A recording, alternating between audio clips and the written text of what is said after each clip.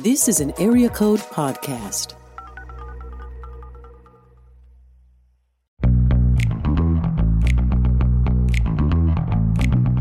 You're listening to Table of Malcontents, where Aaron Armstrong, Dave Schrader, and Scarlett Hildebeidle talk about the books they love and a few they really don't to help you be a better reader. Hey everybody, welcome to today's episode of Table of Malcontents. I'm Aaron, and with me, as always, are Scarlett and Dave. How is everybody doing, guys? Well, when you say as always, we probably should go back to the last episode because I was on for like 2 minutes, maybe. So Scarlett definitely did a great job in the last one interviewing you.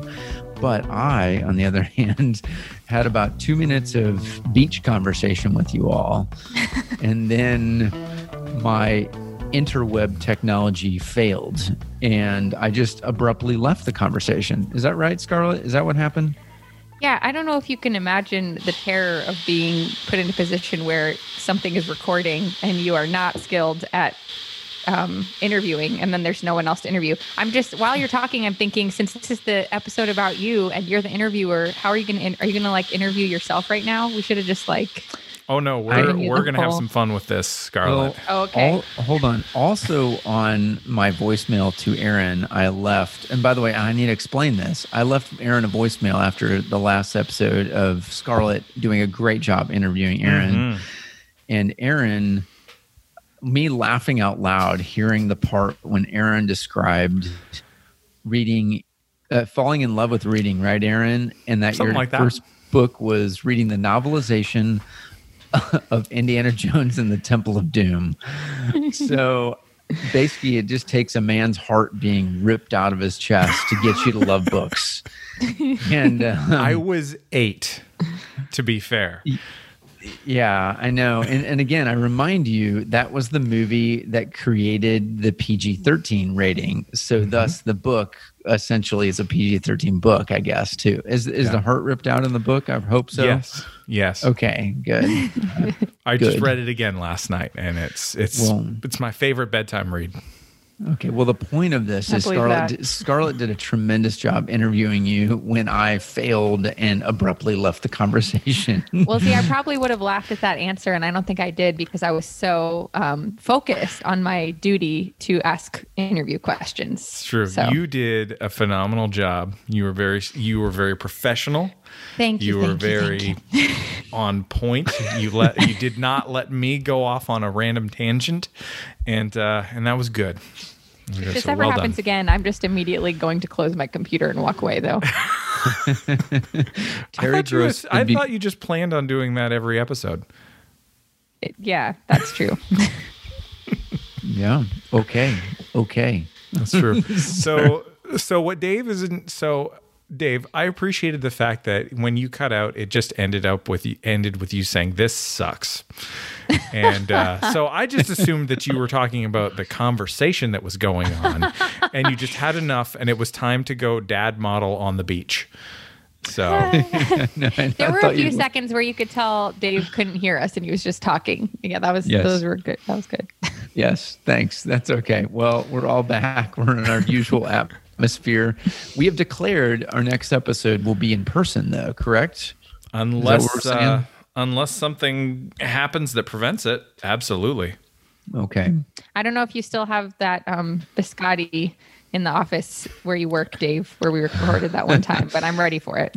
We have lots of snacks. As a matter of fact, the FedEx guy comes in every day, and he knows. He just walks back to the kitchen and grabs food. Aww. It's hilarious. Yeah, it's really funny. That biscotti has been there since 1987. And, I'm ready for it. Yeah, that's right. When biscotti was last popular, is that right? I don't think biscotti ever goes bad. Because it's dried bread cookie. Yeah. You know what it is? I've read about this. In the Civil War, they would distribute rations. It would be something called hardtack, right? And hardtack is essentially like wooden bread, and that's pretty much what it is. So there you go, Scarlett. Right. It's here for you. It's been here since possibly the Civil War. Since General Hood was marching up through Franklin, Battle of Hood, to try and get to Nashville, he dropped some of this biscotti. I don't think it was called biscotti then, but that's what it is. I'm happy to take some of that historic, what did you call it? Wood bread off your hands. Yeah. There you go. Yeah. Okay. Perfect. Done. Perfect. All right. Well, so this week, guys, we have been, we've had a lot of stuff going on this week, last week, the week before. But in all of that, you know what we have been doing? We have been doing this little mini series that is really a get to know one another conversation for the benefit of our listeners. And so we started with getting to know Scarlett and putting her in the hot seat to ask and answer a lot of hard questions. You know, questions she didn't want to answer, like which books she hates. And so she refused. And I respect that.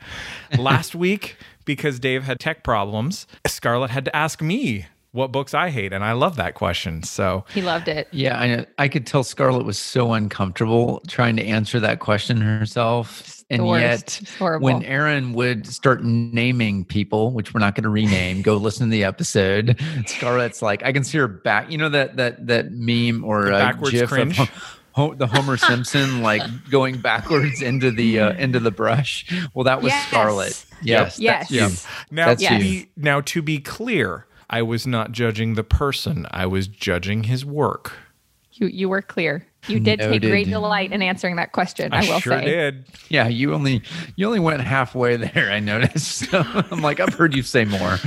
He was reading the room. He was reading me backing into the brush. Oh, yeah, I that's get right. it. Scarlett disappeared, and I was like, man, where'd she go? Yeah. It's understandable. But you know what today is, Scarlett? It's Dave Day. That's right. It's Dave's turn. And so we get to put the gears to Dave, and we are going to find out who he is. I'm so excited. Why he loves reading, what Winston Churchill biography is his favorite. And, and of course, we already know his pen name, but we're going to do it again. I'm excited. I've improved upon my pen name, by the way, so I'll reveal that later. So listen in. Excellent. Excellent. Yeah, absolutely. But, before we jump into that, I got to say, I'm really disappointed. I haven't seen any great suggestions from our listeners on pen names for either of us, Scarlett. I was just going to say, I need to look back in the archive because I think I asked it on Instagram and then I forgot to see if anyone answered. So Emily Harding, Richard Harbison, give us some suggestions. Were you guys busy or something? Did we lose Dave again? We can't lose Dave on the Dave episode. Did we lose Dave on the Dave episode? I think we lost Dave. Can't lose Dave on the Dave episode. I mean, we're going to have to answer Dave's questions for Dave. Scarlett, he's back. He's back. Yeah, that was bizarre yet again. I am the one with the worst internet issues. Scarlett, I know you claim that sometimes, but I'm it. No, we had our internet service provider was here and working on one of our wireless upstairs and plugged the one downstairs where I am at the same time. So there you go. But I'm back. Dave's trying to skip out on the Dave episode. That's that right. just won't work. He does not want to answer the hard questions about who Dave is and what he's like.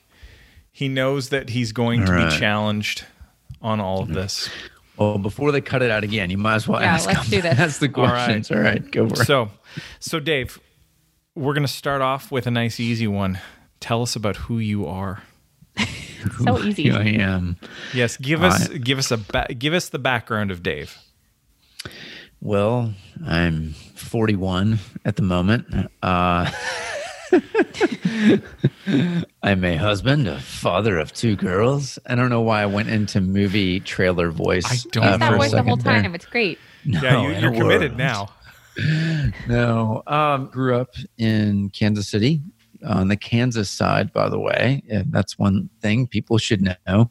I moved when I was 15 to St. Louis, where most of my family on my dad's side is from. So people ask me, the question, where are you from? I usually say St. Louis. So my parents still live there. So I still answer the question that way. I'm from St. Louis. That's where I became a Christian in young life. I went through one of those moves in the middle of my freshman year of high school and discovered what therapy is like, during that time. hating my parents for a short period of time, just for moving me in the middle of something that I loved in life in Kansas City to something that I didn't know would be so great. And I was embraced by friendship, in Young Life, and came to Christ later that summer at a Young Life camp. So I think thankfully that's a pretty typical story in Young Life, and which I love. But I'll give a quick story about how I met my wife, because I think it's funny, and that's what leads me to Nashville. Is I worked for a movie company in St. Louis that did distribution for what they call non-theatrical markets. And what that means is like movies in the park or movies on your college campus. If you ever wonder like where those come from, the rights.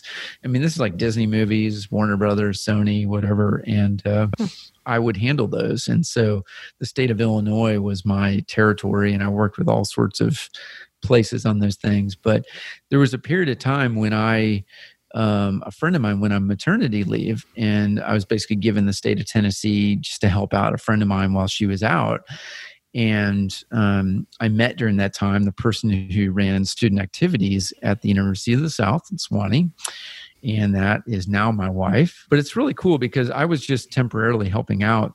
And of course, in business, she was one of those who knew exactly what she wanted in terms of movies for the campus. And it really wasn't there wasn't a lot of selling. She was clear. But during that time, my friend decided to stay home with her child, which is great, awesome. And I inherited the state of Tennessee, and thus built a friendship with my now wife. As we kind of discovered one day, like we talked on the phone for like an hour at work, and it was that, hey, we probably should talk like after work or something like that. Would you be okay if we did that? And I remember, classic faux pas. I said, hey, you can call me anytime. That's great. Here's my number. And she's like, I don't call boys. Here's my number. You can call me after. So we built up a friendship that way. Before, like, the internet has like pictures of ourselves everywhere. Like I knew a little bit of what she looked like she coached field hockey. I played golf. So she saw my golf picture, but that was it. Aww. But, so yeah, it was kind of funny. After a few months, we actually met and hit it off and decided to try that out. So we were engaged long distance after we dated for about a year, doing that back and forth, 7-hour drive each way, by the way. Oh my goodness. And then fast forward, like we never lived in the same town when we got married. It was crazy, but it's been a cool journey. But she was a Young Life leader as well. Came to Christ in Young Life, so we had that in common. Oh, cool. And good story. So, but I say that because that's what really kind of got me here. And I got into publishing soon after that, after we got married and moved down here, which was fun. But just a quick history on like reading. I was not a reader growing up. My mom was a teacher, an English teacher, and a medical magazine editor for most of her career. My grandmother was also a teacher, and they were the ones who really got me into reading. I didn't love it as a kid. They just were the ones who helped me along, essentially introduce things. And that's why we always talk about in this, like, find a genre or a type of book that you love. Let that be kind of your runway to get into reading. Well, mine was history because we would go visit my grandparents who lived in Wilmington, North Carolina, and the USS North Carolina battleship from World War II was there. See, here's my World War II stuff. And I just remember climbing around this huge battleship. It's a great tour. And just falling in love with this idea. And it just made me want to learn more about that time. And this is like as a little kid. And also in that area, there is Fort Fisher, which is where there was a battle. It was a Confederate fort during that time. And it was really close to where they lived. And I would go around there. And I think the movie Glory came out about that time too. And that just kind of drew this interest into history for me. I just loved it. And so history was like my entryway to like, okay, if I'd pick up any book, it would be that. There certainly were books like To Kill a Mockingbird that had a big impact on me because I read it twice when I lived in Kansas City. And, and I remember writing a paper on it. I had to go through a class reading To Kill a Mockingbird. And I wrote a paper about what I learned from that book. And I was anticipating being that kid, that outsider, that person that people really didn't know. I wasn't trying to make myself, by the way, African American by any means, but like, Boo Radley's kind of that character too, like the outsider. No one wants to, deal with that. When the whole lesson of the book is, to step in someone's shoes and walk around with them in a while. And so I wrote a book from that perspective. I wrote an essay. And then when I moved to St. Louis, that was the first book we read as well. And I kind of knew, like, okay, this is meant to be. You kind of knew that, okay, wow, this is something that's supposed to be part of my story. And then writing this like complete circle story of like, man, now I really know what it feels like to be the one that nobody knows and doesn't really have any friends and so on. And you kind of realize at that point, like, man, books can really comfort you in that time. It doesn't answer everything, but it kind of opened my way into understanding what therapy was like as a 15-year-old and how to talk about how I felt. And so, again, I think I shared too before. But doesn't mean I like got into books at that time. That's my memory of books in my life at that time. It wasn't until I got done with college. It was that summer after college. And I'm in a friend's house whose dad has this like amazing book collection. And I looked at her and like, is it okay if I borrow one of these?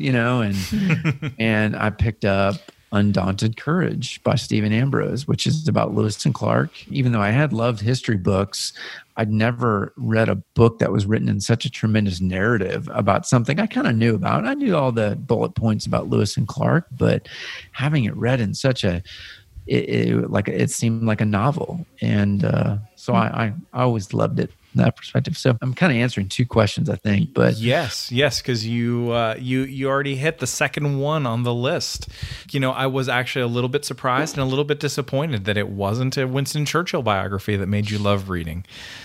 No, I don't remember getting into Churchill until after that time. My mom always loved Churchill. Again, you can tell my mom's a big influence on my reading and still is. We talk, that is a fun thing to bond over, just to talk books. My mom's been in book clubs all of her life. She and my grandmother certainly toward the end too loved that I got so much into publishing and reading, and because that certainly was a big part of their lives. So Churchill, the more you read, the more you get exposed to kind of the genuine characters out there, the ones that are inspiring. And Churchill's hard not to be inspired by. And even as we're in a bit of a cancel culture right now, I think he'll hold up pretty well when people start looking at all of these things, because they realize everybody's flawed. Well, welcome to the human condition. Everybody definitely is flawed.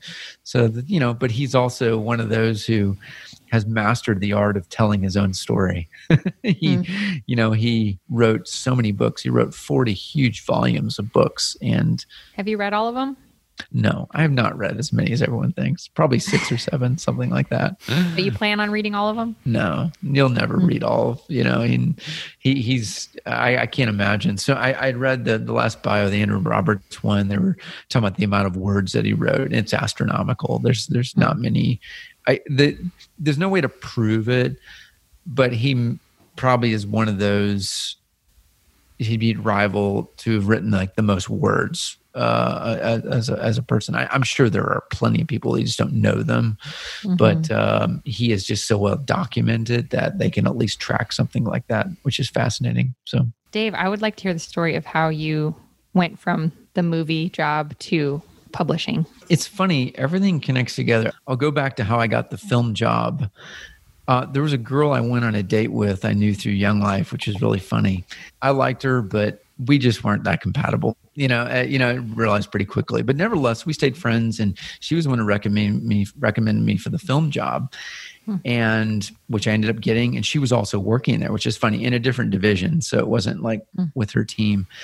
But I was telling my daughter Madeline about that last night. I said, it's really funny how like God uses these types of things. You think it's for one reason, and it ends up being, well, God knew, clue. That was a really funny way of leading into meeting my wife. So leading into publishing, I moved down to Nashville early before we got married. Brooke was still working in Swanee, which was like an hour and a half from here. But I I was just researching. I moved down just to network, didn't have a job. I had enough saved up to where I could last a while, but at the same time, it just was fun. So I got to meet people, and I ended up getting introduced to one of the publishers at Thomas Nelson, David Dunham, who I ended up working for a few years later, which is fun. But it was through an old family friend who was trying to get published there, someone who I grew up with in Kansas City, who met him and got us introduced. And it wasn't even that great of a friend, but it's just funny how that connection happened. And even though I didn't start there that first year as I moved to Nashville, I did within a year. And really the person I was turned to talk to, who eventually became my boss a little bit later, is my boss now, our president of our agency, Brian Mitchell. Yeah, he was one of my first bosses there. So isn't that funny? He was the first person I really talked to on the phone. And so here I am. I work for Brian now. We stayed friends. How old were you when you got that job? Like 25. Something like that. And what did you do? Like, what was your first role at Thomas Nelson? I was director of marketing for Nelson Books, Nelson Business. And then not long after that, they kind of reorganized, which happens in publishing a lot. And I was working on the political books and other general market books. It was a fun time to work on marketing campaigns for those. So, but crazy, just crazy, because you just... when you're working in so many different genres, and you just get all sorts of personalities. And your time with Nelson is actually how we first connected. Yes, that's right. Back when I was in Canada land, and and blogging was still a thing, and book reviewing was still a thing. That's right. That's right. I got many a free book from you, and I appreciate it. That's what I'm here for, because I'm sure I sent you the American Patriots Almanac and America, the Last Best Hope by Bill Bennett. I'm sure I sent you all of those in Canada. Yes. You had the foresight to know that not only would someday I be in America living there, but eventually we work together and then do a podcast together. I mean, see, it all connects, people. If you get one thing out of this podcast, that's it. That we're all, you never know how God's connecting us together to lead to something kind of cool. So it's fun. I would say, your love of publishing in general kind of came into fruition for me there at Thomas Nelson. And I loved it. It was fun. And I learned a ton. Industry changed a lot during that time, as it continues to change. I mean, I was working there during the time of the financial collapse, e-books on the rise, Borders going out of business. What else happened? Walden Books going out of business. It sounds like, by the way, the industry's collapsing. It just was changing. You also got to think Amazon's growing, and Christianbook.com, all those are really doing a good job growing too. So there were lots of good things happen on top of that. But I loved the volatility in a way, because it was always exciting, and it always pushed you to innovate, to find better ways to talk about books. And my first digital marketing campaign, wait for it, was with doing something on MySpace. Wow.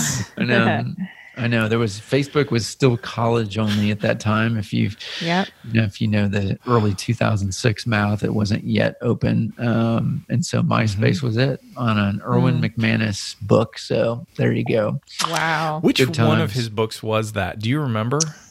Soul Cravings. Oh, okay. I wasn't sure if it was, it would have been that one. Because yeah, I remember one of the first books that I read in that genre, in that whole space, was one of his, and it's hilarious. Yeah, I know. He had a book a few years before that called The Barbarian Way, which was pretty good. A short little book. That was a good book. That was the one. And I like Soul Cravings too. Yeah, I haven't written. It's funny. Those are the only two books I've read of his, but I really enjoyed them, and he was really nice to work with. I haven't talked to him since then, but he was a really nice author to work with. So it's fun to have like some good experiences, but you also learn pretty quickly that you're working with human beings. So enough said. Yeah. Right. I've shared some stories. If you go back and listen to the Joel Miller episode, most of our best stories from that time that Brian Mitchell also and I worked with Joel came from that era. It just was the Wild West.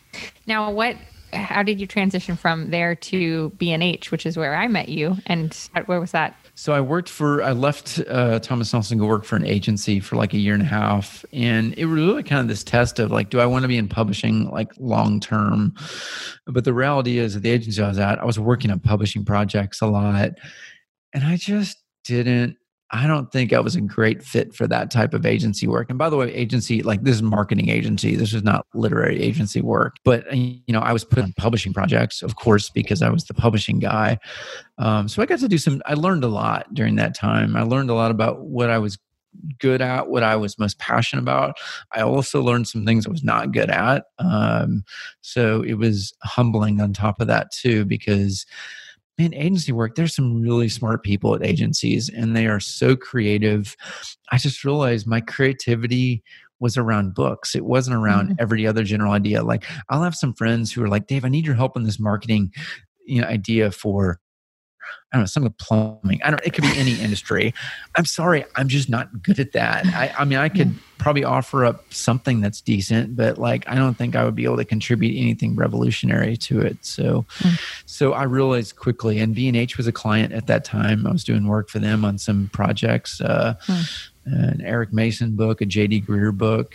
And that's how I got in. They needed help in communications and wanted me to come in and do that. So it was fun. Yeah. So I got in and, of course, meandered a little bit in terms of what B&H was doing then, but it was fun. I got exposed to working on Bibles and kids' books. So I learned a lot. I loved, working there. And it was fun to see again, like how a different publisher does things. At the end of the day, I realized, in this industry, each publisher has different strengths and weaknesses, and there's plenty of room for all of us. It really occurred to me that, wow, okay, there's a lot of space for us to publish. There's just a lot of opportunity. And I think the more good publishing that happens, especially good theology that's published in whatever genre format, great, awesome.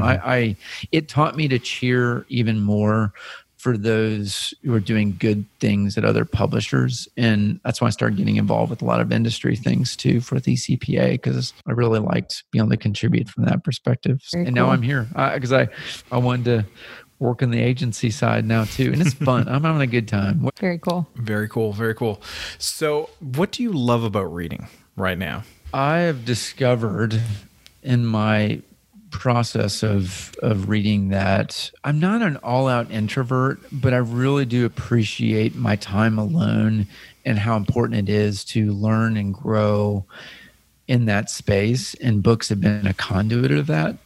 And I do love, and I say this, when I got into reading, especially history books, certainly there's a story element to them, and that is attractive. I wasn't into novels or anything like that yet. That wasn't really until like the last 6 or 7 years I got into novels.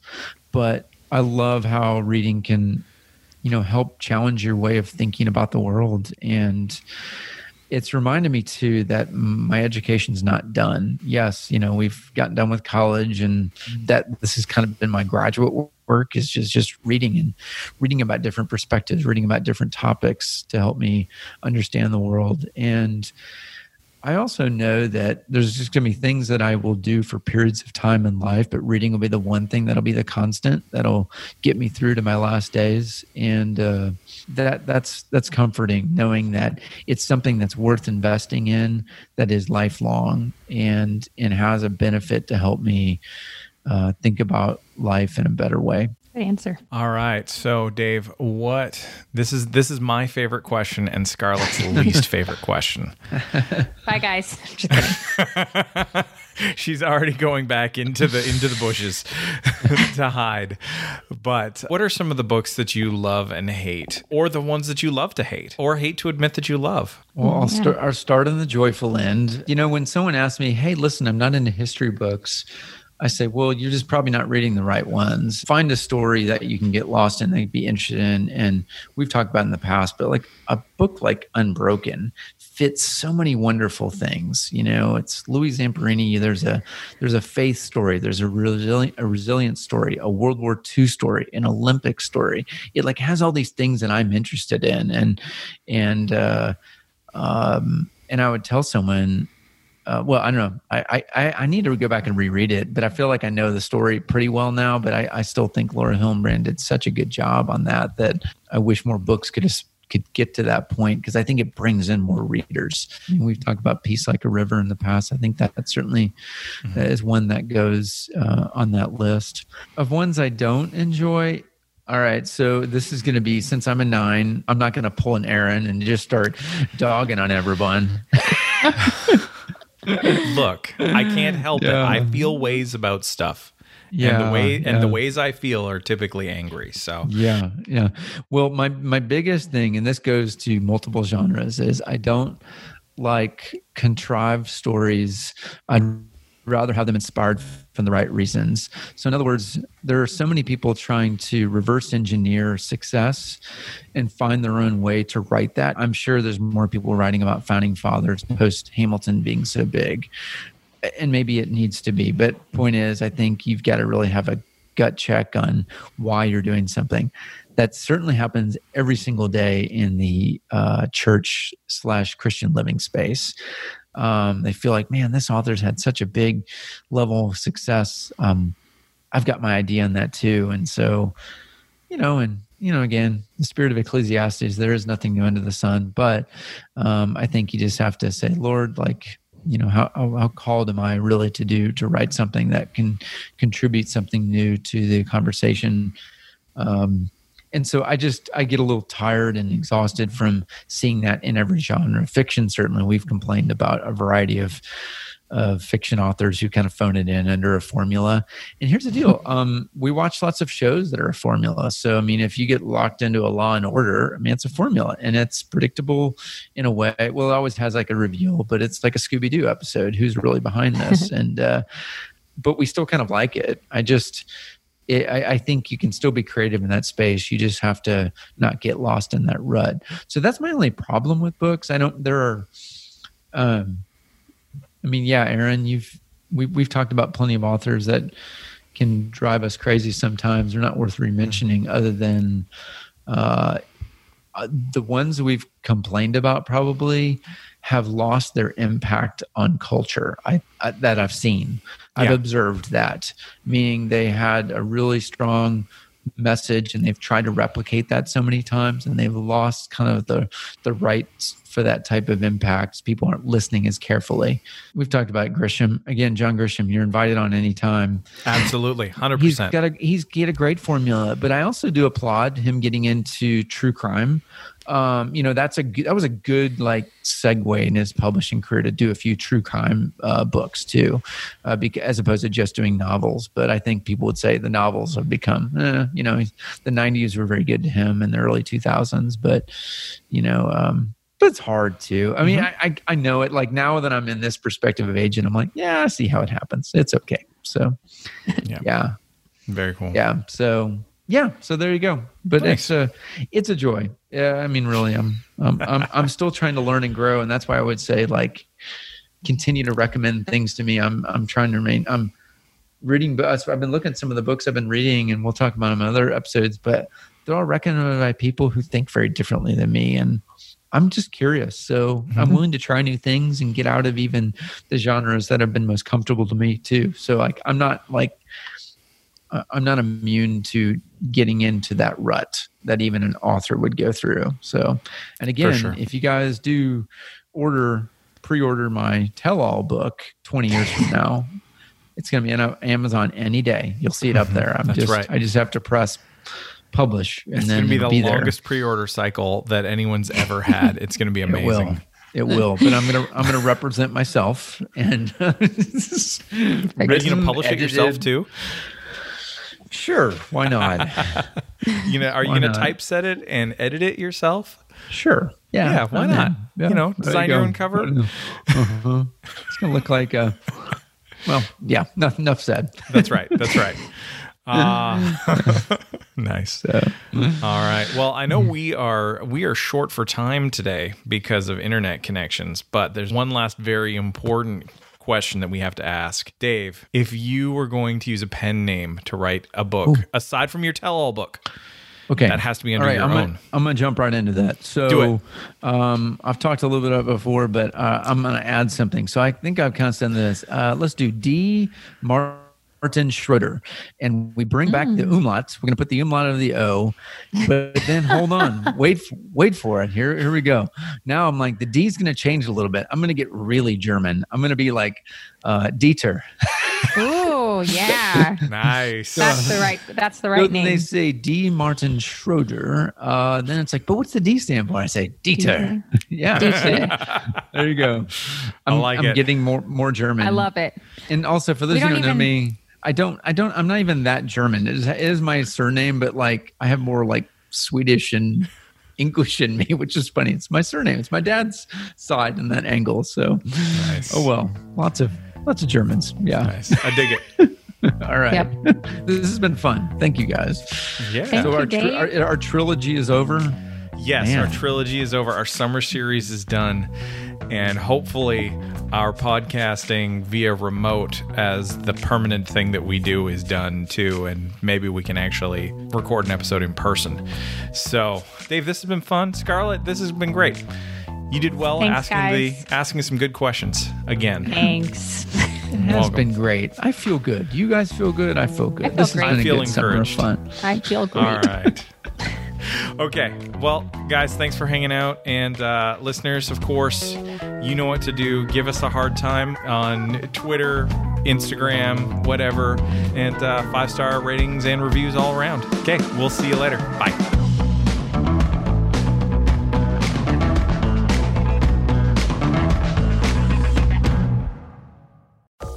This is an Area Code Podcast.